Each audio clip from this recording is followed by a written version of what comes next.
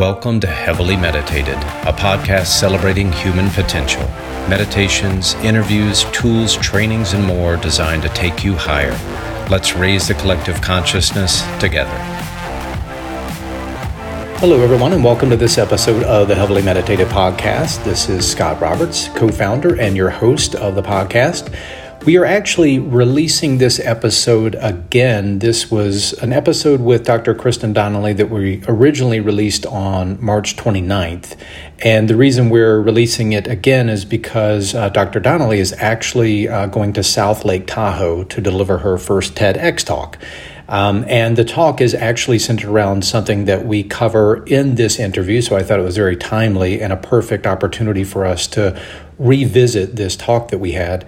She's actually going to be taking the TEDx stage to talk about how settling for tolerance has erased diversity and allowed us to fracture into silos instead of cultivating inclusivity and working towards cohesion. So it's definitely an idea that is worth spreading. That's why she's taking to the TEDx stage, and that's why we wanted to release this episode again. So take a listen. As this is going to air on May 12th here in 2021, she will be taking the stage today as we release this. So be sure to follow through the links that we provided in the original show notes to catch up with Dr. Donnelly, find out exactly when that talk is going to be released and how you can learn more from her. All right, thanks so much. Hope you enjoy this episode. And as always, looking forward to seeing you on the next episode of the Heavily Meditated podcast. Thanks so much. Okay. We shall begin. We shall overcome. We shall indeed. All right, here we go. All right, well, welcome everybody. Thank you so much for joining us today on this episode of the Heavily Meditated podcast. I'm Scott Roberts, your host and the co-founder of the podcast. Thank you so much for being here today. As always, it's great to have you here, and it's my pleasure and my honor today to have on the show Dr. Kristen Donnelly. She is actually an empathy educator as well as a speaker and a researcher for 2 decades. And she has experience in helping people understand the beauty in difference and the importance of inclusivity, which I think is something we could all use a lot of. So thank you so much for that work. And then she's also one of the good doctors over at Abbey Research and the CEO of that parent company. So and I think in your bio, you listed that you're also an unapologetic nerd for stories of change. So I definitely want to hear all about that. And doing the research on you and learning more about you, I got to see that you're also a bit of a fan of film and cinema. So that's something we'll have to talk about because that's a huge passion for me. So thank you so much for being here. Welcome, welcome, welcome. It's glad to have you here. Oh, gosh, it's such an honor to be here, Scott. Thank you for having me. Yeah, definitely. So I'm super excited for you to be here. Like I mentioned in the intro, there's a lot of different things that you're doing with Abbey Research, and also I know your YouTube channel as well. There's so much for us to cover, but I guess probably the best thing to do is maybe introduce yourself to our audience, let them know a little bit about yourself. I always make a joke, quick, just introduce yourself, start at birth and move quickly forward and tell us your story. Be happy to. The good news is that growing up in the evangelical church, you get really used to talking about yourself because that's a big part of that culture. So here is the blow by blow tour.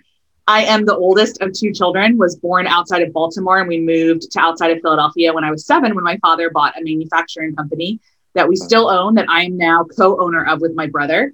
We manufacture dyes and colorants for the pharmaceutical and industrial spaces in particular. For instance, if you've ever taken Advil, the dye on the outside of that is ours.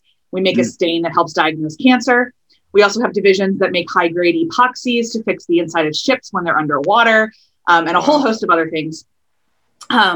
Loved growing up outside of Philadelphia. I definitely consider myself a Philly girl and am proud of that. I understand the implications that comes with, and I'm okay with it. I went it's to always university. Sunny in Philadelphia, right? Yeah.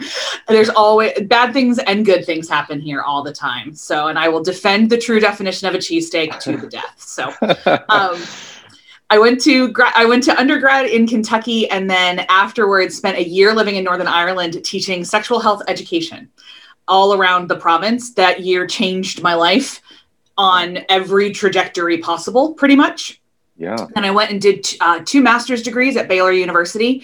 And then when I was done at Baylor, I realized that I still had questions and they all had to do with Northern Ireland. So I moved back and did a PhD, the Queen's University of Belfast in Northern Ireland. When I was there, I met 2 of the most important people in my life. And one is my business partner, Erin Hinson, and one is my husband, John Donnelly. And at the end of my time in Northern Ireland, not only did I birth a PhD, but I added those 2 as family, and I was really glad. John and I emigrated back to the United States in 2015 for me to take a part in the family business. My brother had been working in it for a couple of years full time at that point, and we had this crazy idea of using one of my master's degrees as a social work degree, I should say, and that's one of my most proud identities. I love being a social worker. And we wondered if I could come back and do HR from a social work perspective. And the idea that HR is primarily to protect the company. And as a family, our orientation is to impact lives and create wealth among our employees and our stakeholders. And so how could I help create emotional, spiritual, and psychological health and wealth within our employees? And could that work? And so I came back. We've been working on that experiment for 5-6 years now and really loving it. And in the meantime, I started a division of our giant family company called Abbey Research, where Dr. Hinson and I, Dr. Erin, and I spend a lot of time asking questions and gathering stories and analyzing data all around this big, massive, unwieldy concept of inclusivity. Mm-hmm. And how do we shift the global conversations about diversity that the way we're having them aren't working. It's right. Just not working. And how do we shift them to something that does work? And the main way that we do that is through cultural commentary that we provide on our YouTube channel about pop culture. You saw the cinema and the film, and I love a good Netflix show. Yeah. And then also we do stuff about, lived culture as well, talking a lot about, for instance, we're doing a series this year called the Colonizers World Tour, where we are going around the world and spending a week in a country every week of this year, talking about how colonialization impacted and continues to impact them. And so how do we engage with this country? How does this country potentially engage with the rest of the world? And what that kind of looks like. So it is large. And like I said, it feels like an amoeba sometimes that we're trying to get our arms around. But both of us, and then the rest of my family as well, believe that if we don't try, we have this one wild and precious life, right? And what's worth it if we're not going to make everything around us better to the best of our ability? And so that's the blow-by-blow tour of me, I think. I left some truly fantastic highlights out, like the time I accidentally broke my lip because I was trying to climb a counter to get a piece of chocolate.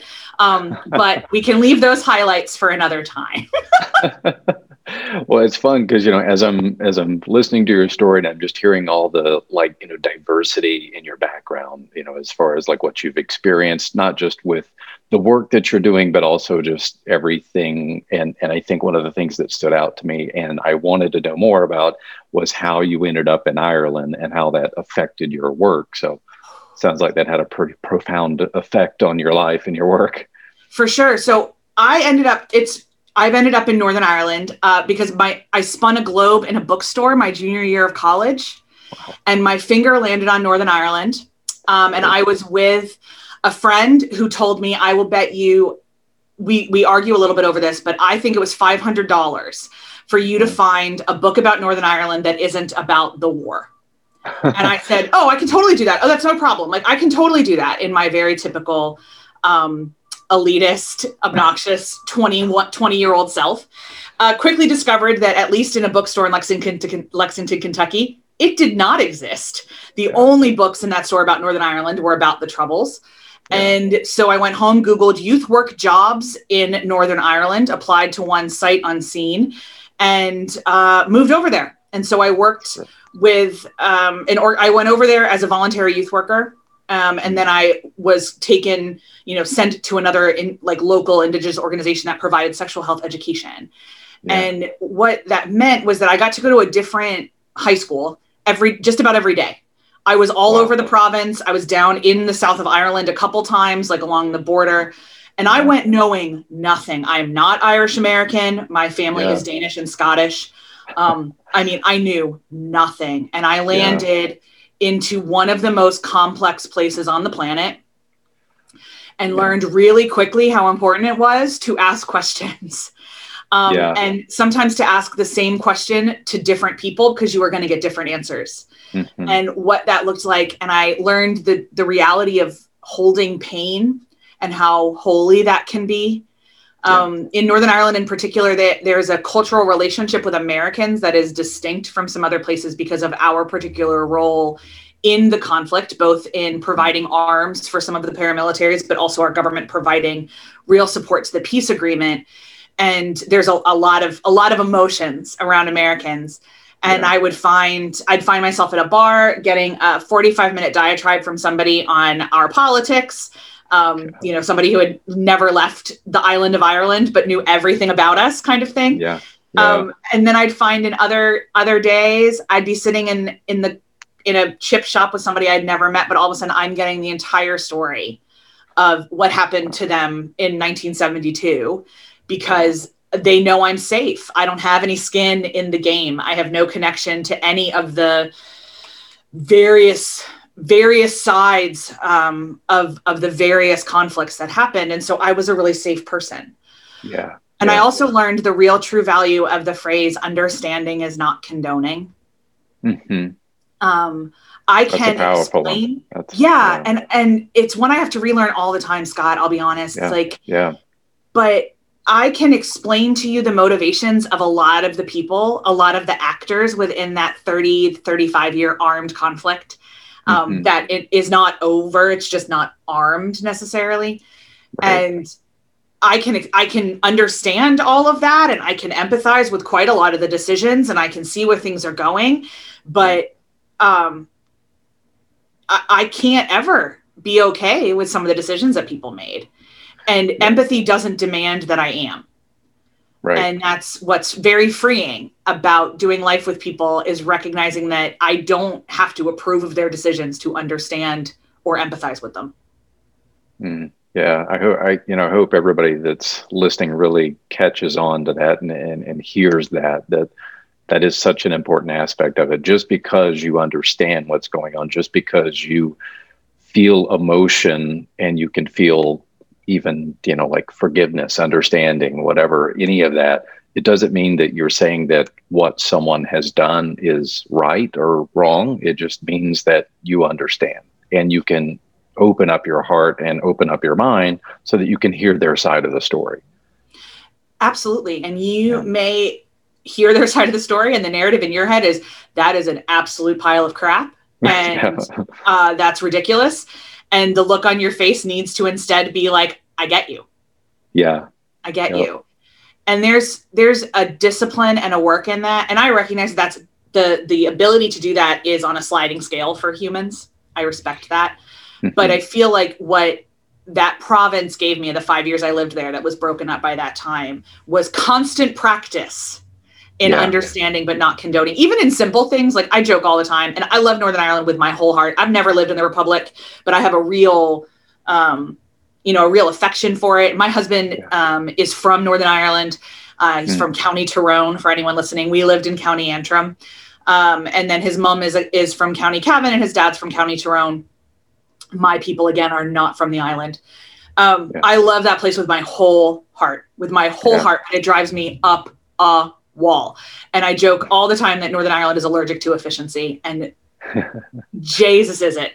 And there were times that I'd be in meetings and we would be on hour 6, and I knew if we had just had a actual organization, we would have been out of there in 2.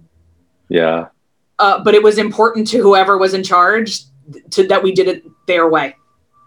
And I had to sit with that and be like, I can understand this. I'm not okay with it. And I still plant my flag in the not okayness of this, but it doesn't matter. I'm here and we're going to go along with it. And so it's small ways and big ways, for sure. And it taught me how to be friends with people that I will never agree with.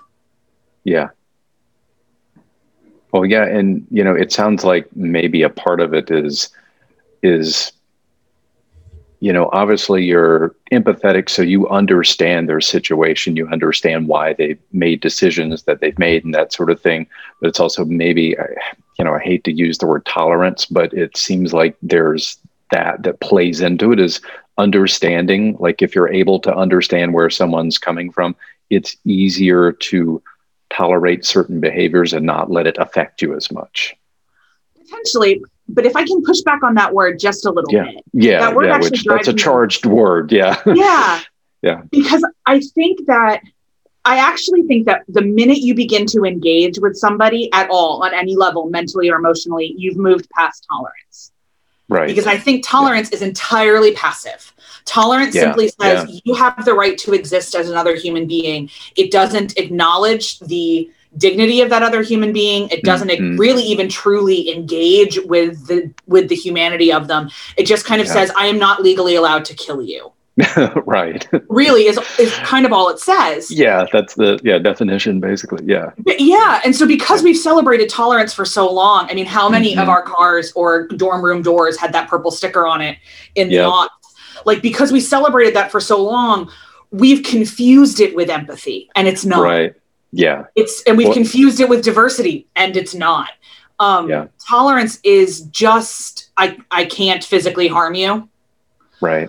And what we really need is instead and also it's not just Northern Ireland, like my life has taught me this, and I'm silly lucky that I had parents that were largely obsessed with introducing me to difference and forcing me my whole life to wrestle with difference and hold difference within me. Yeah. And I hit the lucky tree in a million ways, and that's one of them. And so much of it is just training yourself to be curious about difference instead of tolerant of it. Yeah. Yeah. Yeah. And I think too, like, thinking of the word tolerate, I mean, it basically means I allow you to exist. I mean, it seems like it's kind of almost, hate to say it, but almost like insulting to one another. I think it is. Yeah. So I've seen that term for so long, tolerance, like zero tolerance is something a lot of people are familiar with, but, if they've worked in the corporate world. Yeah. And we pretend it's the opposite of intolerant, but I don't think it is. I mean, it might be in health, like your body is intolerant of gluten, like that's a violent reaction. Yeah.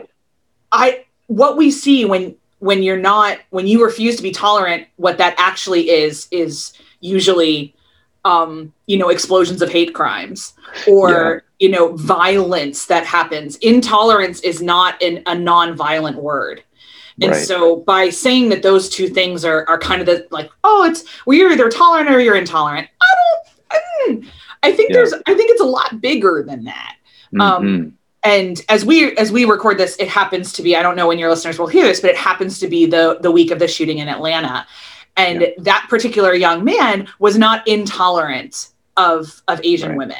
That is not what drove him to do that. But neither was he tolerant of them. Right. And so that's why kind of I'd love to get rid of that word. I know I can't. I'm not the empress of the planet. But Dr. Aaron and I work really hard to help people shift their thinking about that word. Yeah.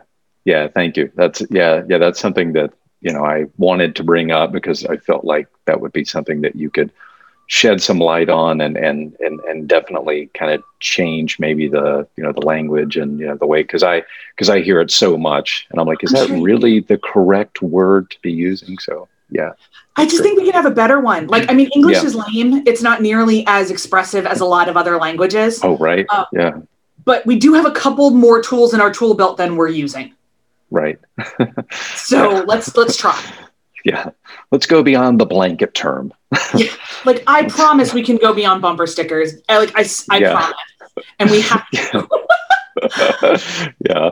That's great. Well, and so I know we had discussed a little bit about film, and one thing I was going to say on that, you brought up how you felt very, very fortunate that your family taught kind of diversity and seeing things differently and that sort of thing. And it's funny. I feel like the reason why I have such a huge love affair with film and television, that sort of thing, is because that was what taught me how to be more diverse than what I was experiencing at home and in my peer community. I grew up in rural South, and let's just say that it wasn't exactly the most diverse and culturally accepting place to grow up.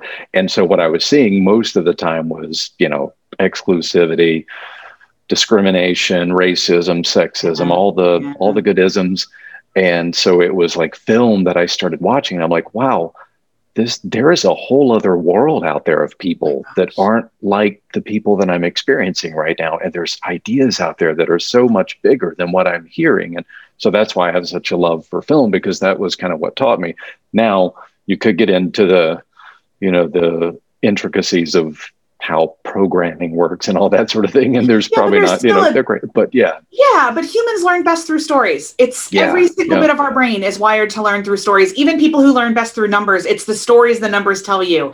It's how we learn things. And I mean, that's Dr. Aaron and I cover movies not made in America as often as humanly possible, entirely because art is how cultures tell stories about themselves. Yeah. And we want to experience those. So I completely agree. I learned that too. Mine was also theater. I was, again, silly lucky enough to grow up outside of Philadelphia. So we had theater in Philly, and also Broadway was a hop, skip, and a jump. Yeah. And so I was 11 when I saw Miss Saigon for the first time. It never even occurred to me that I was 11, that the Vietnam War could be problematic. I was 11 again. Yeah. But that changed so much about my life and books that I've read. And my mother is an English major and my father's an accountant by training. And they both believe in the necessity of stories and the power of stories. And I'm so glad you had that outlet. I'm so glad that you were able to see not only people who maybe felt and thought like yourself, but people who thought and felt differently on the screen and could access a world outside of your town. Yeah. And I think that's probably one of the most important aspects, is that I was exposed to people who looked, felt, and thought differently than me, and differently than, the people that I was surrounded with the majority of the time. So, well, and so that makes me come back to a point you made earlier about how this year you're planning on doing a week in 52 different places. Is that correct? Is that what we started in March? So we're big believers in learning by doing. And so as we were approaching the 1 year anniversary of the COVID, we were trying to figure out kind of what we wanted, just like so many other people. Like our journey through that year period was like kind of weird, and we didn't really ever know what was going on. And we were like, how often do we plan? What do we do? And as we hit the middle of February, we'd been doing some cultural months.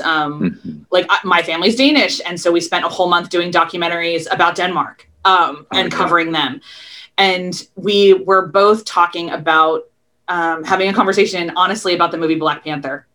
And talking about we feel like we're grieving Chadwick Boseman's passing, like continually. And we were talking about the joke that that the character's sister makes in the movie, where she calls the white guy colonizer.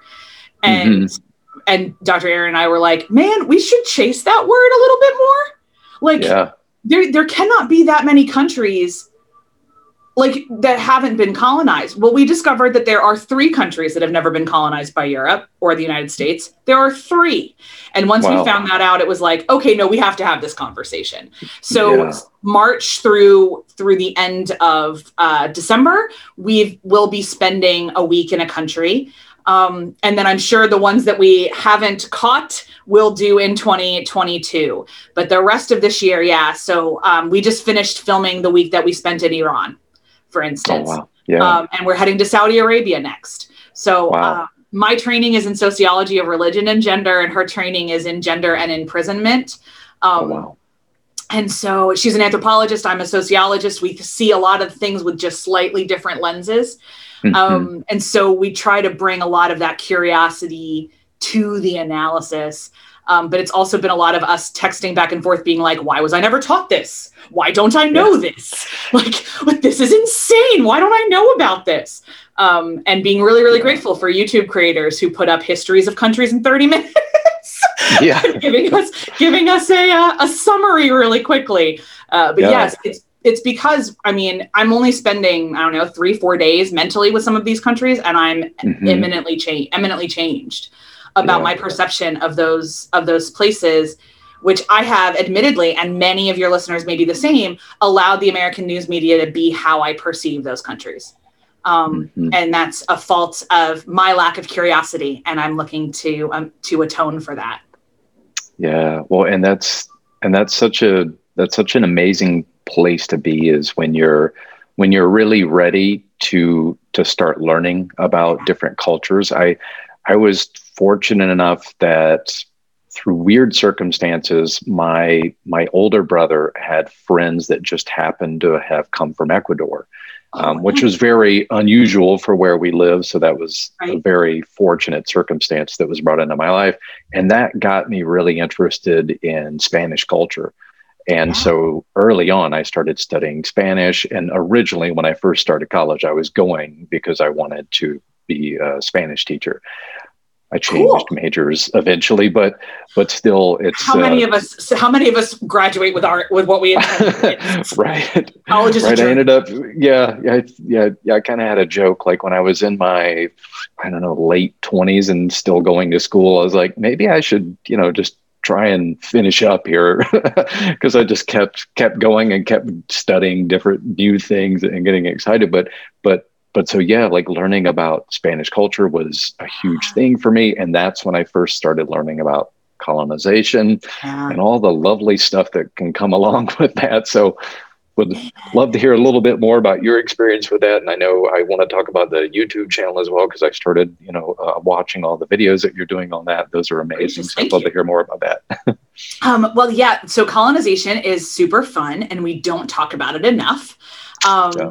And we also, at least I'll speak for, so I was born in 1983, and I went to really, really good schools outside of Philadelphia. So I think I had a fairly typical, or even above average, older millennial education. So that's, I feel confident in saying that.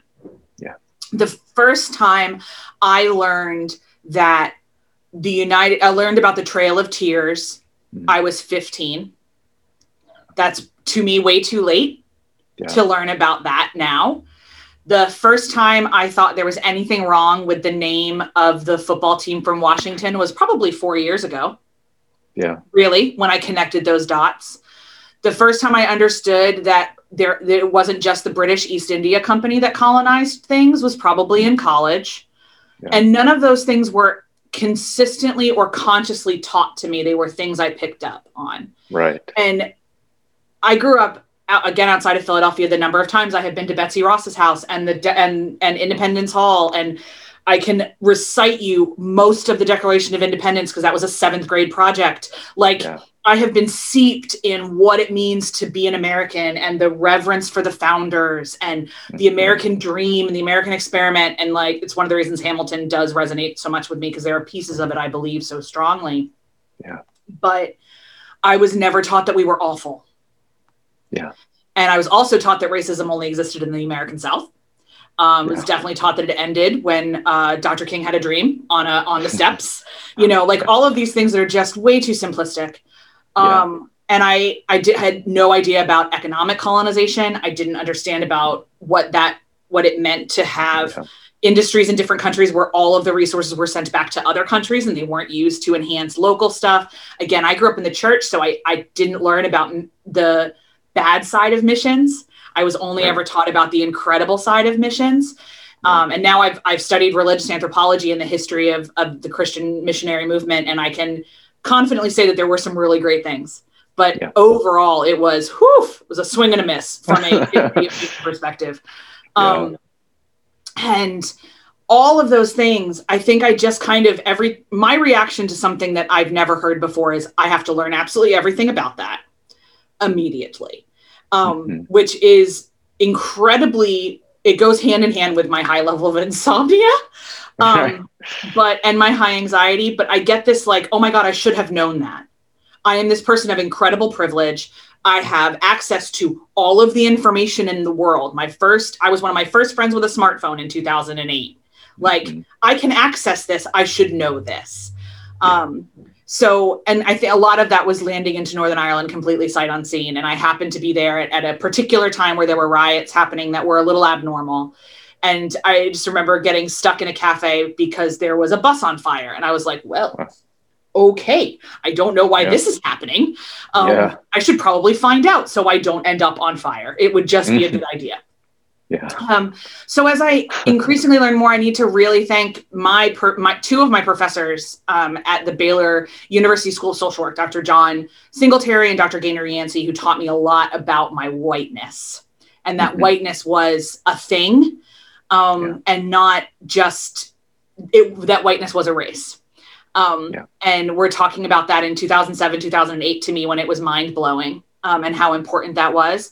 And then my professor at Baylor Seminary, Dr. Mike Stroop, who had lived all over the world and seen what love looked like in different cultures and could assure me of the humanity and dignity of everybody, and could have and taught me how to have honest conversations of, when you show up in a new place, what are you bringing and what are you stealing from the local people, both as a tourist, as an expat.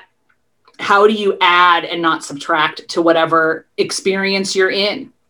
And with him, I got to travel through India and look at what colonization looked like in both North and South India, and have conversations with people about what colonization robbed India of. And same with a lot of countries in sub-Saharan Africa that I've gotten to work with. And I know I am just beginning my anti-colonialization work, and there are ways that I have benefited from colonialization being an American that I can never atone for truly, but I'm going to do my best.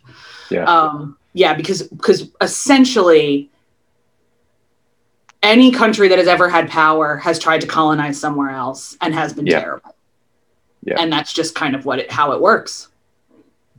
Yeah. And that's why, obviously, when you're talking about traveling and, getting to know different cultures and that sort of thing, I think, obviously the work that you're doing around diversity and inclusivity really, really comes from, I think, a couple different places. And one is that natural sense that we have of doing the right thing. Yeah. So we naturally, want to be the best version of ourselves. We naturally want to include everyone, and it's through social programming, all those sort of things. That we don't. Children inherently include, and they're taught to exclude. Yeah. So I love that you're doing this work, and I don't want to totally derail that part of the conversation, but I can't stop still thinking about earlier when I was doing research and I was looking at the videos on your YouTube channel and was learning more. I saw that you did all these, episode reviews of Bridgerton. Oh yes, everybody that's listening out there. Yes, you got to jump on their YouTube channel. They've got some really great. There's probably some spoiler alerts in there somewhere, but for sure. And we've read the books too. So, and we're upfront about that as well. So, we can't not talk about the books. So, but we have a ton of fun, and those episodes as well. For people who aren't YouTube watchers, we respect that. They will be released as podcasts later on this year. Oh, cool! All right, great. But make sure to like the channel and find me on socials so that you know when that happens, for sure. But we are going to throw them out as podcasts because a lot of people are like, I can't watch YouTube, but we'd like to hear you talk about the Dukes. We're like, okay. That's great. Yeah, I know we were talking before we came on, that this is being recorded on Zoom as a video, but we're doing these as podcasts. But obviously down the road, the plan is that we'll start doing these as YouTubes because, for me, I love film. I love YouTube, that sort of thing. I spend probably a crazy amount of time on apps like YouTube, as well as, let's be honest, being a mountain biker, I spend a lot of time on Red Bull TV. I would think so. Yeah, there's some pretty rad tricks on there. Yeah. So, all about the platforms, but I love that you're being diverse and that you're offering on different platforms and offering different things. So real quick, we want, obviously we're going to put everything in the show notes for everybody, but just real quick, while everybody's listening and they can jump on that YouTube channel, where can they find you there on that YouTube channel? Pretty easy, youtube.com/Abbey. And our Abbey is spelled Abbey, Research, all one word, and you'll find us there. The Good Doctors, we have literally hundreds of videos. We have around 5,000 hours of content on a whole lot of different things. We're also covering The Handmaid's Tale. We've done episode of the first 3 seasons, and we'll do it again for season 4. We've done The Crown.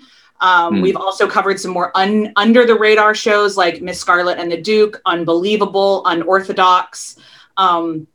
Pretty much anything that is either made by women or talks about women, we try to talk about it. So that's awesome. Yeah, and I haven't been able to bring myself to watch The Handmaid's Tale. It's just a little too intense for me, but I know it's good. But that's what it is. Season 1 is incredible. Diminishing returns, and this is no secret to anybody who ever watches our channel. Diminishing returns, seasons 2, 3, and potentially 4. But season 1 is definitely, if you are at all interested in the intersections of how institutional religion differs from faith and how institutional religion functions when it is a theocracy, it's a great meditation on those things. If you don't care about either one of those things, it's a rough watch and you can do something else. We here in our home, we instituted a strict rom-com only, rule. We, years and years ago, we let a friend talk us into going to the theater to watch, I don't remember which version it was, but this is in Halloween, years and years ago. Somebody talked us into watching the Texas Chainsaw Massacre remake. It was one that I think it had Jessica Biel in it, which was one of the things we're like, oh, wow, yeah, she's like a wholesome actress. Let's see how this goes. It was like one of the most horrific experiences we ever had in our lives. Like we literally had trouble sleeping for days after seeing it. And I felt like I had been pulled into some horrific, it was just one of the worst experiences we ever had. And after that, we said, I don't know why we're doing this to ourselves, because, before that, we watched all the like Rob Zombie type stuff and really hardcore Tarantino stuff and just all these violent movies. And we suddenly had the realization that, this probably isn't actually enhancing my life. It's, yes, it's interesting to get sucked into that level of misery and all that, but now it's strictly rom-coms. It's either comedy or rom-com. That's all we watch. I love it. I'll say, people ask me, I read a lot. I love reading, and people ask me if I've read like the latest Man Booker Prize or whatever. And I'm like, I got over reading about people being miserable a long time ago. So I understood a couple of years ago, and the greatest gift I could give myself is to not care about what society thinks of as important to literature if it doesn't also make me happy. So I have not read anything that's won a Pulitzer Prize in the last 10 years, and I'm okay with that. So actually that kind of made me think of when I was in college, and I was going through lots of different English classes, since I was part English major, part business psychology, all sorts of that. But so I read a lot. And the thing that I always had a real issue with was like when you would be assigned something to read, and then your assignment was to then explain what the author meant and all that. And so I would give my interpretation of what I thought they were talking about. Yeah. And then I was graded and told, no, that's not what the author was trying to say. I'm like, well, you're not the author, first off. Secondly, why can't my opinion be just as valid as yours or anybody else's? I read the thing, I certainly have emotions. I've educated myself so that I can actually explain these things. But that was always one of the hard parts I had with that part of the process. Yeah, it was one of the reasons I wasn't an English major, because I wasn't great at trying to figure out what dead people meant when they wrote words on trees. So it wasn't my jam. Yeah, that's a good way to put it. I like that. Okay, so let's get back into some of the work you do around inclusivity and diversity. One thing I really want to hear about is, the work that you're doing over at Abbey Research, and then maybe put this in your, the back of your mind to think about like how, obviously we're on the Heavily Meditated podcast, so we're always trying to figure out how mindset works into everything. And I'm curious how, maybe our listeners can learn any sort of interesting techniques, tools, tips, anything like that might teach them how mindset work and that sort of thing can actually play into those, ideals of inclusivity and diversity. That is an absolutely fabulous question. And it's something that I've been thinking about a lot, especially in the last couple of years, as mindfulness is such a buzzword, and trying to think out, your listeners don't know, but we talked about before that mindfulness to me and mindset and meditation and kind of all those things are really connected to the idea of worldview. Yeah. And how do you want to interact with the world? And I know that mindfulness is often very like inner centered. And my answer about inclusivity is that you also have to be exteriorly centered, which sounds really strange, but the best way I know how to do it is to decenter yourself from your own life experience. Mm-hmm. Now you have to hold that intention with taking care of yourself, which is where I always fall down. I'm terrible at self-care because I am very others focused. Mm-hmm. And then the way I kind of balance that is to surround myself with people who are very, very good at reminding me that I am a human being and not a human doing. And I need to rest and experience those things and kind of center myself again and kind of check in. But my primary orientation to the world is that I am not necessarily the most important person in any room that I am in. My experiences are not the most important ones. There are times that my opinions do not need to be shared at the table I'm at, that my interpretations of the world are not by default correct. And some of your listeners may be thinking like, oh, well, I think those things. And I want to push back just very gently and say, do you actively not think those things? Do you actively remember to remove yourself? Because even if you're like, I'm a selfless person and I want to do this, our internal need to be important, which is one of the human things, will often override your discipline to decenter yourself. Yeah. And so this is especially true on social media, just in speaking about gender in particular for just a moment. You'll see women on social media talking about, the fear of male violence. And immediately underneath the responses will be a whole bunch of men that are like, but not me, not all men, not me. Yeah. And it's like, okay, chickens. No one was coming into your house and telling you that, okay, you don't need to be here right now. Yeah. Like you don't need to be here right now. And even most importantly, I would love that the next time, like this is how I often want to respond to these people, those gentlemen on Twitter, is the next time you want to type that, I want you to sit and think about all the times you may have been that guy. Yep. I want you to sit and think about all the times that you leered at a woman, all the time that you made a sex joke about somebody, all the times that you waited for Taylor Swift to be of age and how gross that was. All of it was super gross, but it was culturally acceptable to joke about.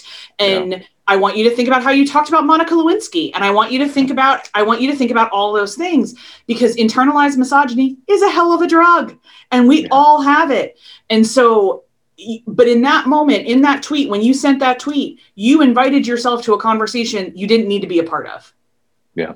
And so some of us can think about it that way. I know that I don't need to be a part of certain conversations. And there are other conversations that I know my experience is exceptionally valid.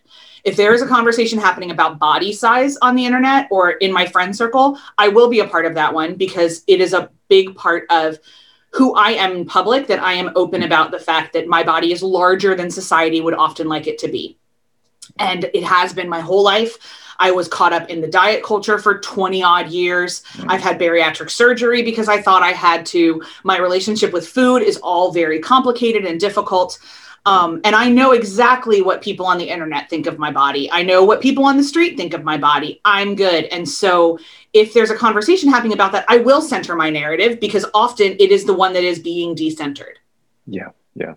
But I don't need to be a part of a conversation about race because I'm very, very white. And I don't need to be a conversation about economic oppression because I am not currently in that position, nor have I been. I don't know that life. And so the best thing I can do is amplify the voices that do know that life and do know that story. And so that's what I mean by decentering yourself. Yeah. Also, if your knee-jerk reaction to something is they must be dramatic, they must be lying, that is not right, they're being... if your knee-jerk reaction is something, which again is totally normal, very, very normal. I still do it. was actually talking to Dr. Aaron about that, about a knee jerk we had about somebody we interacted with last week, and checking ourselves and seeing if our knee jerk was correct or if it was based in a bias. And we decided that our knee jerk happened to be correct, but we had to do the work to make sure that it wasn't out of a bias. And so all of this makes life more complicated. It means that nearly everything takes more time and emotional energy.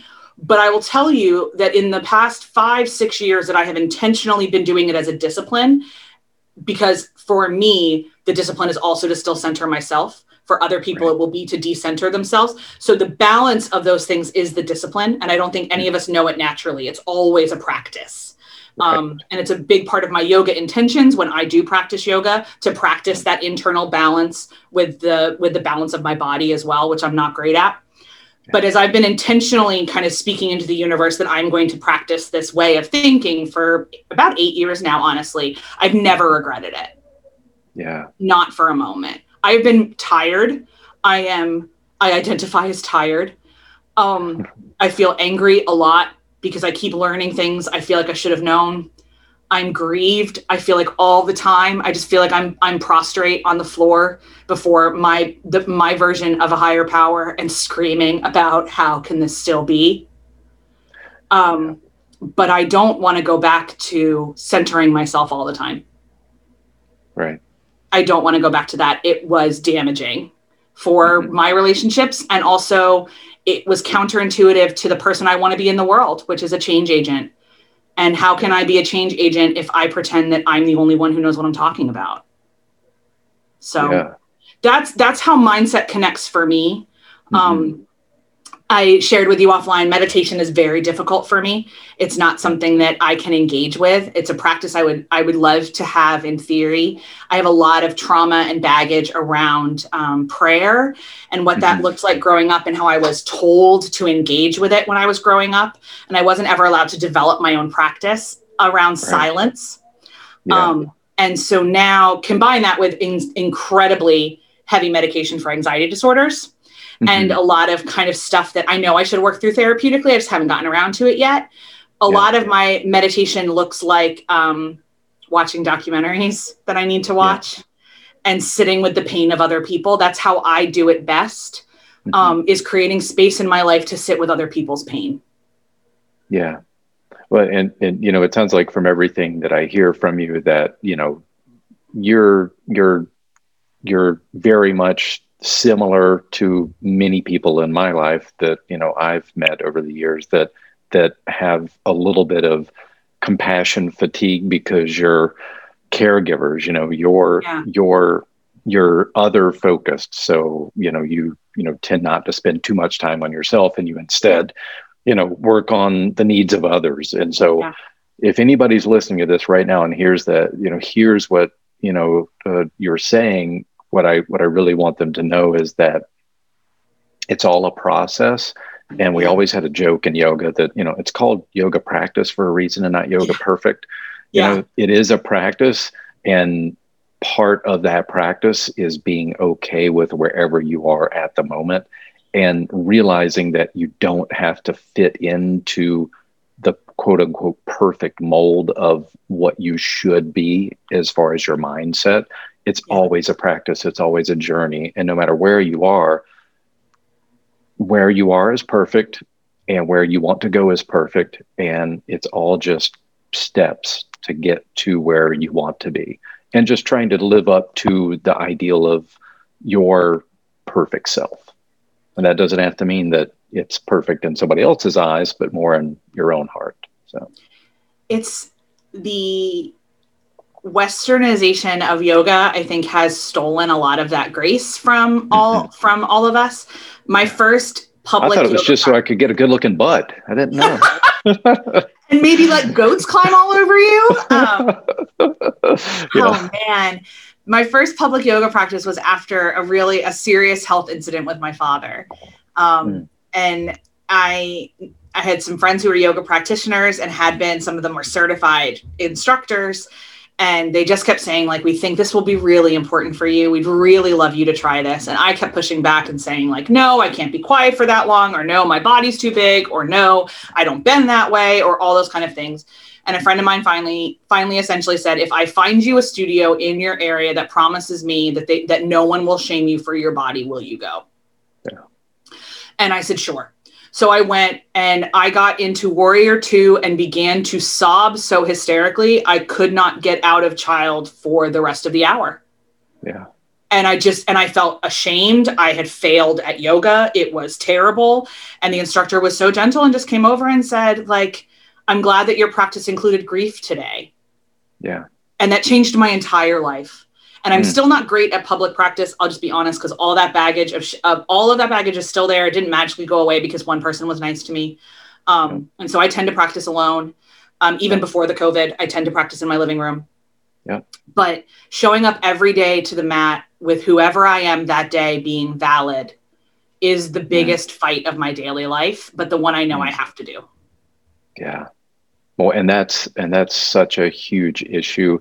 And, it's, I don't want to say it's funny, but because I've had the experience myself, and I think so many people that I've taught in class and so many people that I've practiced with in a class, I'm in the same boat as you. I don't really practice that much in public studios anymore. There's many reasons around that. Part of it has to do with the fact that we owned a yoga mat company for a while, and there were certain I'll just say pressures around practicing when you do that. So anyway, but it's funny, like for men, there's very much of a body shaming that happens when men go to class, because men typically have not focused their lives on being flexible the way that some women have. Again, generalizations, but it's very true. And it's about cultural values and who is supposed to be flexible and who's supposed to be rigid. And that's just cultural expectations. Yeah. And it's, for men, especially with Western yoga, it is very much kind of a performance of your physical ability. So you go into a yoga class and you've worked out, you've exercised and all that. You go in there and then you realize inflexibility isn't that big of a thing. Like, nobody's going to really shame you that much for being inflexible. But then when you're this supposedly strong guy and you can't hold poses that other people are holding that look much smaller than you or much bigger than you or much, less muscular than you or whatever. And suddenly there you are, you're shaking and you can't hold a posture. And, there's that whole internal dialogue you have with yourself that, oh my God, I'm failing at this because I should be able to do what this person over here is doing. Yeah. It's just, I've not heard that before. Thank you for sharing that. That shifted my mindset. So thank you for that. Yeah, it's, so one of the most profound experiences I had as a yoga teacher was that I had a student that would come to what was like level 1 class. So it wasn't truly beginner. It was probably one of the hardest level 1, like asana practices you'll ever do for most people. But it was called a level 1. But she would always come to this class, and she was a larger woman by nature, but she also, I'm trying to be as gentle as I can about this, but she had rather large breasts. And so that was a concern for her. Yeah, that was. Yeah. So she's like, well, yeah, I understand what people are saying when they say get into this posture, but you don't understand. There's certain physical things that prevent me from doing that. It's not an inflexibility. It's, that's yeah, there. I have far too much flesh in the front of my body. Yeah. Yeah. It's like, I understand the concept of the posture you want me to get into, but there's physical things that are going to prevent me from doing that. So just know that. But it was so amazing because she came to the same class all the time, and it's, it was the same basic postures every time. We did certain variations, but it was pretty much the same. But she had a very advanced practice for somebody that was coming to that level class. Okay. And finally, after, I don't know, it was probably like a dozen or so times that she came to the same class, I'm like, you have a really amazing physical practice. You're in, great shape. You're very flexible, especially for somebody that's, well endowed as yourself. Have you considered like taking some of the harder, more challenging classes? And she let me know that she actually had a few different ailments that prevented her from being in hotter classes, and that some of the postures in the more physically challenging classes just weren't accessible to her. And, she really enjoyed coming to that class. And then probably the most amazing thing about it all was that I always felt very self-conscious teaching someone with such an advanced practice the same practice all the time. Okay. Just thought that there wasn't really much that she could learn from the same class and me saying the same poses all the time. And it wasn't until maybe like 2 years down the road, she had been coming to the same class all the time, and her husband came with her once the first time. And he told me about how she talked about me all the time and said the things I said just changed her life. And, she was so much happier and all that. Yeah, it was amazing to me. And I think that's kind of when things started to shift in my mind around what really being mindful in your practice and what your version of yoga or whatever you want to call it is. There's so many different avenues for everybody, and there's so many different styles. And so, I think, I'm hoping everything that we do with the show is always about, in our own way, trying to teach inclusivity and diversity, with teaching people that there's a different way to meditate than they may have thought. It doesn't have to be a certain formula. So that's why I really wanted to get you on today to have this conversation. So thank you for, shedding some light on things that I needed to understand better. And I think I'm hoping our listeners hear what you've said and have that same reaction as well. It's an honor. One of the things that I live by in my life is that different people are different, and that everyone is more complicated than you give them credit for. And I think that's a great story about that woman had whole parts of her existence that you knew nothing about. And that's always going to be true. Dr. Aaron and I were teaching a class a couple weeks ago for this incredible group of interns we're working with. And we had kind of put them in boxes, because you do. When you're a teacher, you just do. And we thought we knew this one student, and we thought we kind of knew everything about her. We adored her. Everything was great. And then she shared this really personal story that shifted so much of how we thought about her. And we got off the Zoom call, and Dr. Aaron and I just looked at each other and went, did not see that coming. Yeah. Okay. And it was this incredible gut check reminder of I don't know these kids. Yeah. I don't know their lives. And she didn't owe me that part of her. Yeah. I hadn't built a relationship with her yet to where she owed me that. And we talk a lot about vulnerability, and Brene Brown is one of our Mount Rushmore mentors. And she talks a lot about vulnerability. And one of the things that I think is an important part in the vulnerability conversation is that there are people in your life that have not earned pieces of you yet. Right. You can always be your authentic self and still hold some stuff back if they haven't earned that yet. Yeah. And so a big part of inclusivity is always holding that true too. It takes a lot of time, energy, intention, love, grace, patience, fierceness, justice, all of those words to truly be able to experience all of someone. Yeah. I am in a covenantal marriage relationship with my husband for 8 years.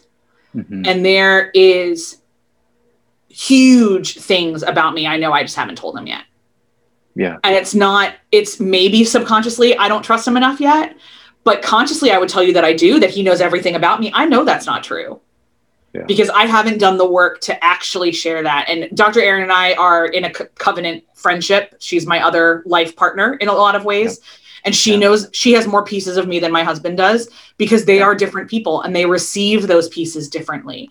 I am myself with both of them all the time. I love them both in different ways, obviously. Yeah. And I am attached to them in different ways, but they get different pieces of me. And and I mean, we talk about single serving friends, you share more with strangers on airplanes. Yeah.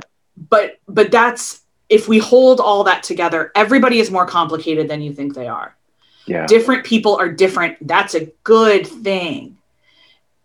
And then in some relationships, not everyone, your goal should be to earn the pieces you don't know yet.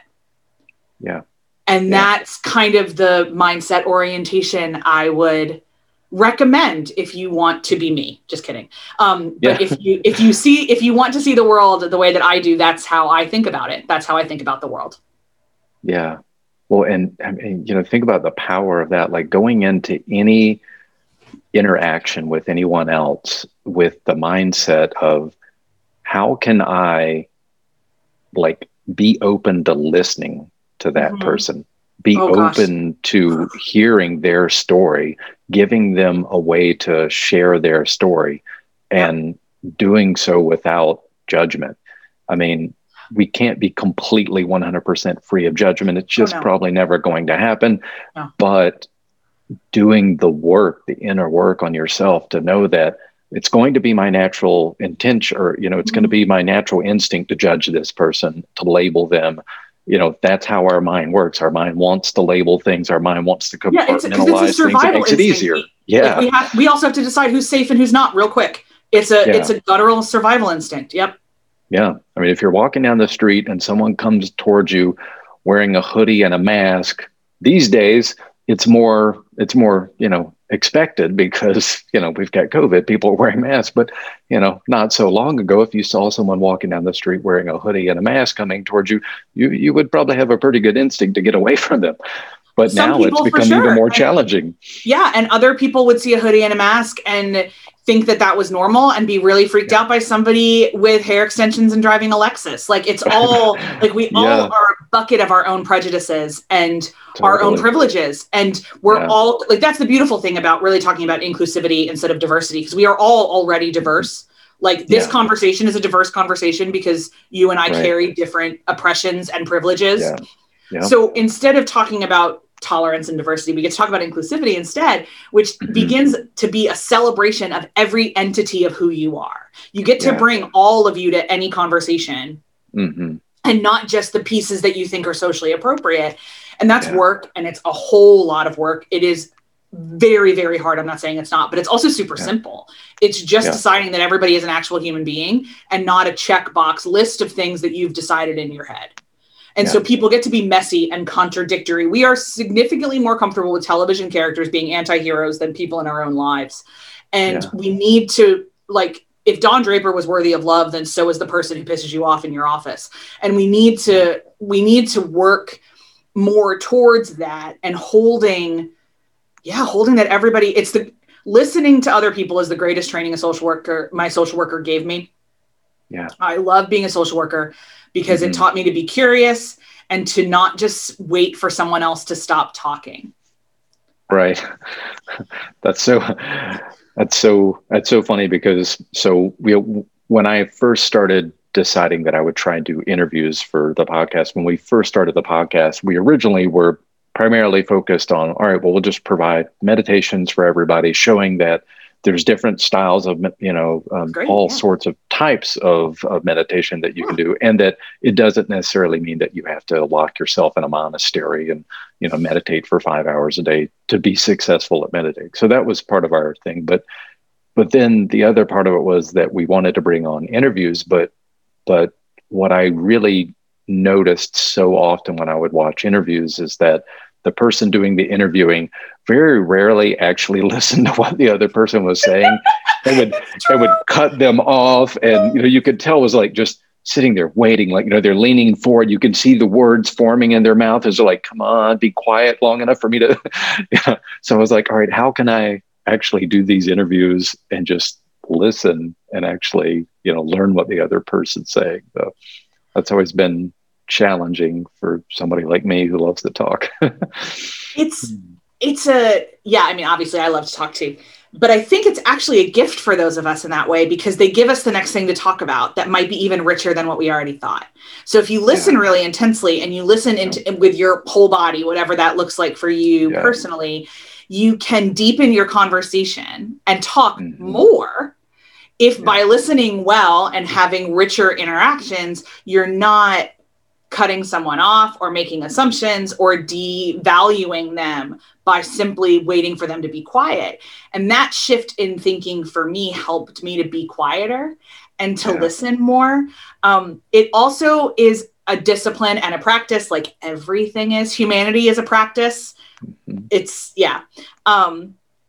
but listening to tones of voice and listen and watching faces and online communication is difficult because you don't have those things, but you can still read well without reacting. You can still practice some of these things, but it is the best interviewers in the world are the best listeners. That's why Oprah is so good, is that she does the work of at least visually listening, and we can all be there listening with her.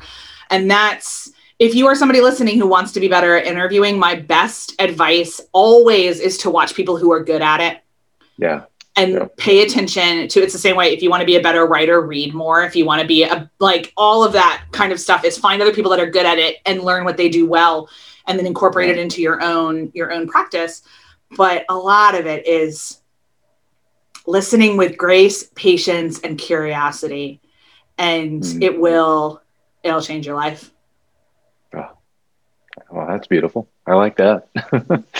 That's a good one to end with and segue into the next portion of it. But yeah, I love that. That's so great.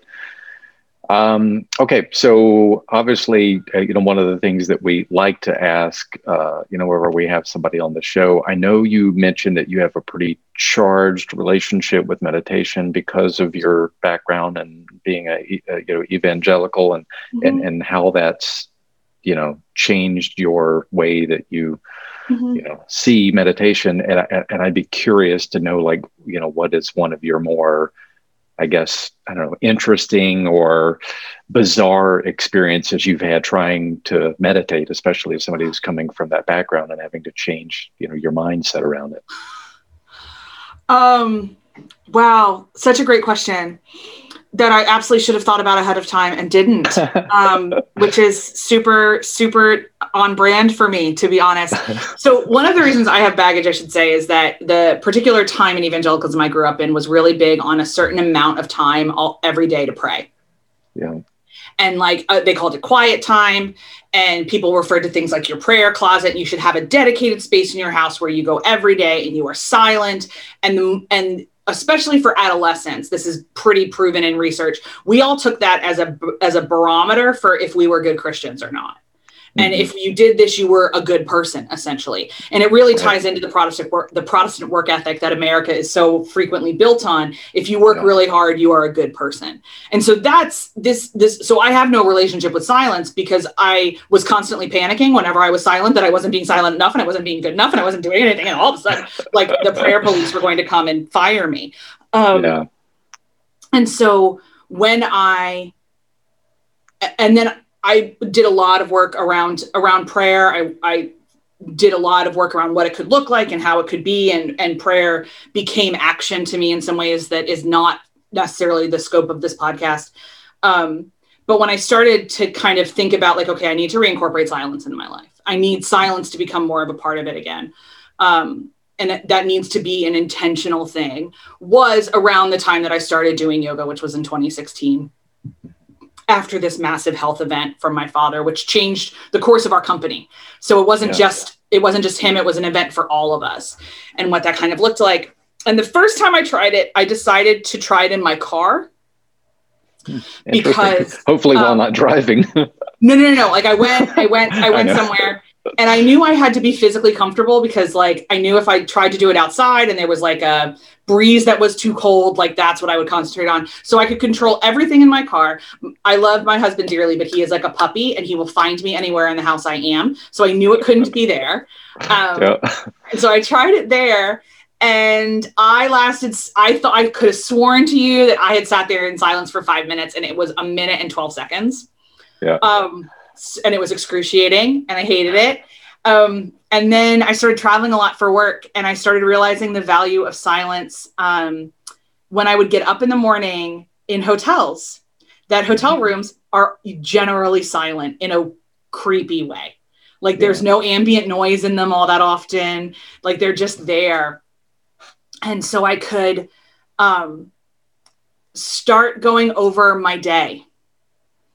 And when I could make it productive and think about because I can't do let me review my day and see what I did better, because then that will trip into when I was in 6th grade, I made this joke and that's why that person hates me. And I haven't drawn that barrier yet, but I can do when I start the day. Let's think about how I want to live today. Yeah. I can do it 1 day out of 10, but that's better than 0 days out of 10. And so we embrace that and move forward with that. But yeah, I could have sworn to you that it was the 5-minute thing. I tried to do it once on a dog walk, and then I lost track of the dog, and it pulled me and I fell on my face.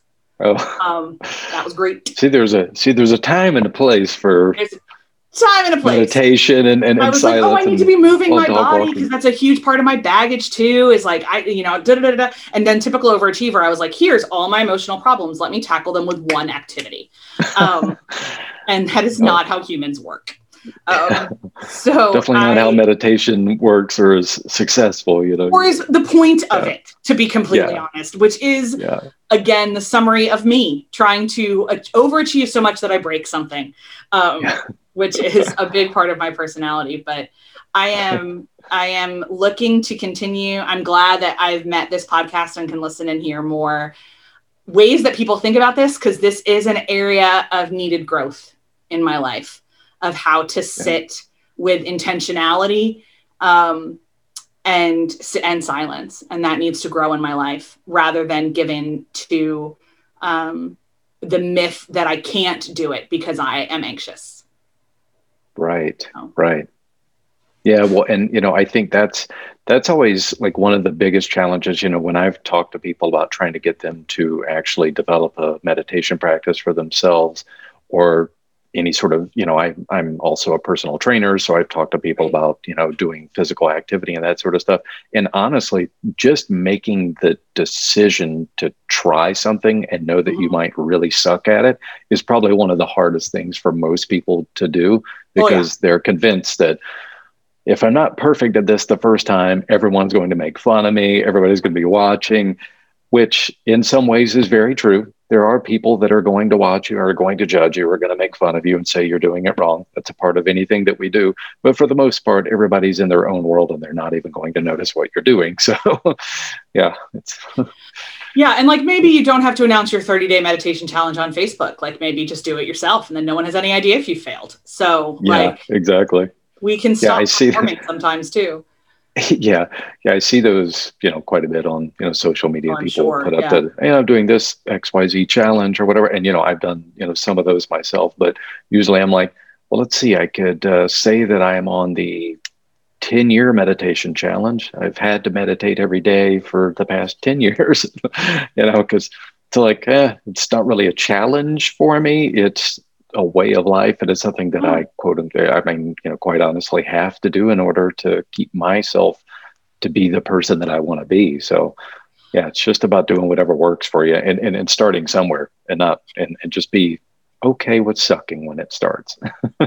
And that in and of itself is the discipline, I think, more than anything else, is learning to give yourself the grace that you can't be good at everything, especially not at first. Yeah. And that it's perfectly okay to say, hey, I've been doing this for 20, 30 years and I still really suck at it, but I'm still going to keep doing it because it just brings me happiness, or, I feel like it's good for me. And none of us really know what we're doing as humans. We're just figuring it out. We are all figuring it out as we go along. So try figuring something else out. Oh, amen. I like that one. That's a good one. Give it a run.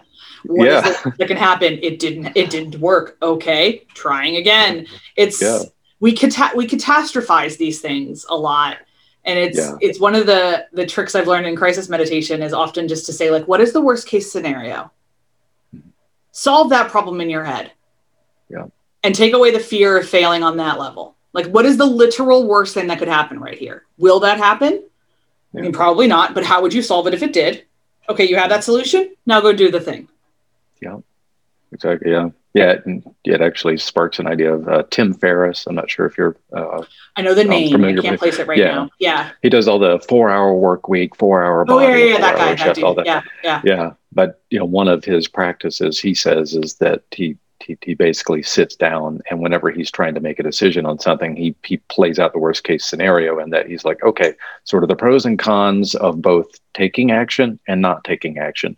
what is my biggest fear around this and what could possibly go wrong, and go through all the scenarios of that and then solve them, fix them. Like, say, how would it work if, that did happen? How would I fix that?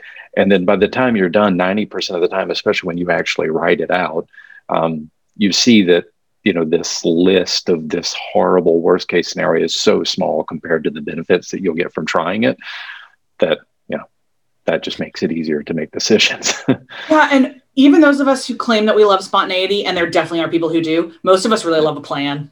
Like, we really love routines. Like, we like routines. And so knowing the outcome of things, it just brings comfort. And that's real. I'm very famous for saying I can handle anything but ambiguity. Yeah. Oh, that's a good one. All right. Okay.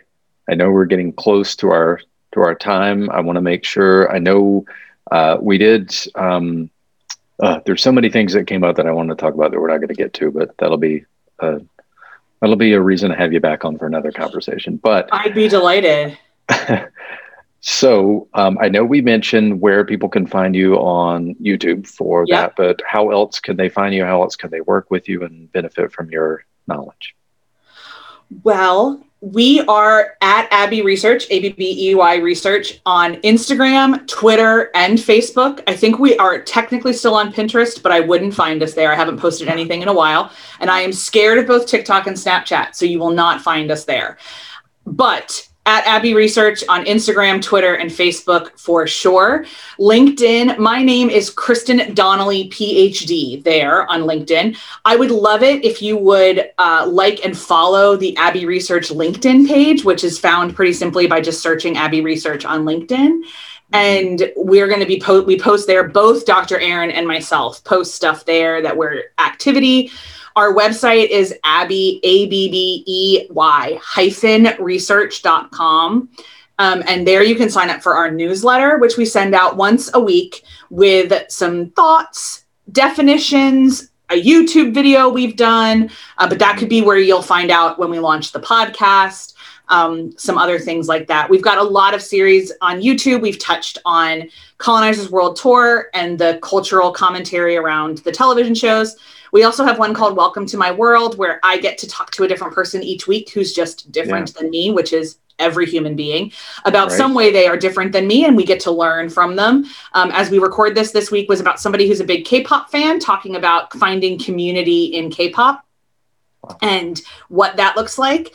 And then we've got a series called Hottish Takes, where Dr. Aaron and I take some of the stuff that is making headlines. We meditate on it a little bit. We marinate in it a little bit. And then we bring back and give you some research. It's still a hot take, but it's ish. So that we've done some work on that. And we cover a lot of abuse against women and male violence in that particular series, if that is something you want to learn more about. Oh, awesome. Fantastic. All right. Well, you heard it, everybody. That's where you can find Kristen and learn how to become much more inclusive in everything that you do and change your mindset around how you view other people. And especially, I know one part that you brought up that really stood out to me was like just realizing that you don't know everything about people that you meet. And there's so much more to all of us. So why not be more inclusive and try and realize that we're all in it together? We have a saying here in Hawaii, iko mo mai, we're all one, we're all in it together, we're all one race. So I think it's fantastic. All right. Well, last question. Can't remember if when we spoke before, if I told you this one's coming, so it may be a surprise or you may remember it. Knowing that we're unlimited in our capacity to create and to change and to be, what does it mean for you to maximize your human potential? To love everybody in front of me the best I know how in that given moment. That's a good one. That is really good. Can you say that again? I like that. To love everybody in front of me the best I know how at any given moment. Oh, that is perfect. Did you all hear that? That is fantastic. That's a great definition. I love that. being able to like be fully present with that person and give your whole self to that person and be open to that person. Yeah. And love is such a overused and understood word, because it is an extravagant power that we have that is that powers hope and justice and goodness and kindness and rightness and reconciliation and decolonization and anti-racism and all of the power structures that we need to dismantle and rebuild. That power will come from love. And we treat it instead as though it is just, you know, a Hallmark thing or kind of whatever. And I love a good Hallmark movie, and there's beautiful pieces of love in that. But I'm not, this, like, saccharin does not power my life. The extravagant, selfless love that is a verb, that is patient and kind, that is good and craves justice at all times. That's the love that will change the world, and the love that does. It's the only thing that ever does, and it's the only thing that ever has. And so that's the power I want to get behind, and I owe that to everybody I encounter. Yeah, oh, that is so beautiful. Well said. Thank you for that. That is, thank you. That's a perfect spot to end right there. That's amazing. All right, everybody. I really hope you enjoyed this episode. There were so many amazing parts to that I know I'm going to go back and listen to this probably at least half a dozen times just to hear all the things that I missed. But really fantastic. Thank you so much for being here. You know, I always like to try and say, you know, a special thank you, you know, towards the end of these interviews, not just for being here on the show. That's certainly one incredible gift that you've offered here, but just also for, you know, the work that you're doing, and the work you're doing, not just, I guess, in the workspace, but more the work that you're doing on yourself and with others, trying to teach people how to become truly inclusive and to realize that we're all in it together. So thank you for that work. You know, I feel like it's incredibly important and definitely a gift to the world. So thank you for that. It's an honor to carry it out. So thank you very much. All right, everybody. Thank you again for being here today. It was fantastic having you on the show, Kristen. Thank you for being here. And again, we will see everybody on the next episode and hopefully get you back on to the show very soon as well. Anytime at all. All right. Thank you so much. Thank you so much for joining us on this episode of the Heavily Meditated Podcast. If you enjoyed this episode, be sure to subscribe, rate, and review this podcast and share it with the people you love most. And if you want to learn more about how you can program your mind to unlock your unlimited potential and create the life you really want, then check out the Heavily Meditated Mentorship at heavilymeditated.com/mentorship. Until next time, thank you for listening, and I'll talk to you on the next episode of the Heavily Meditated Podcast.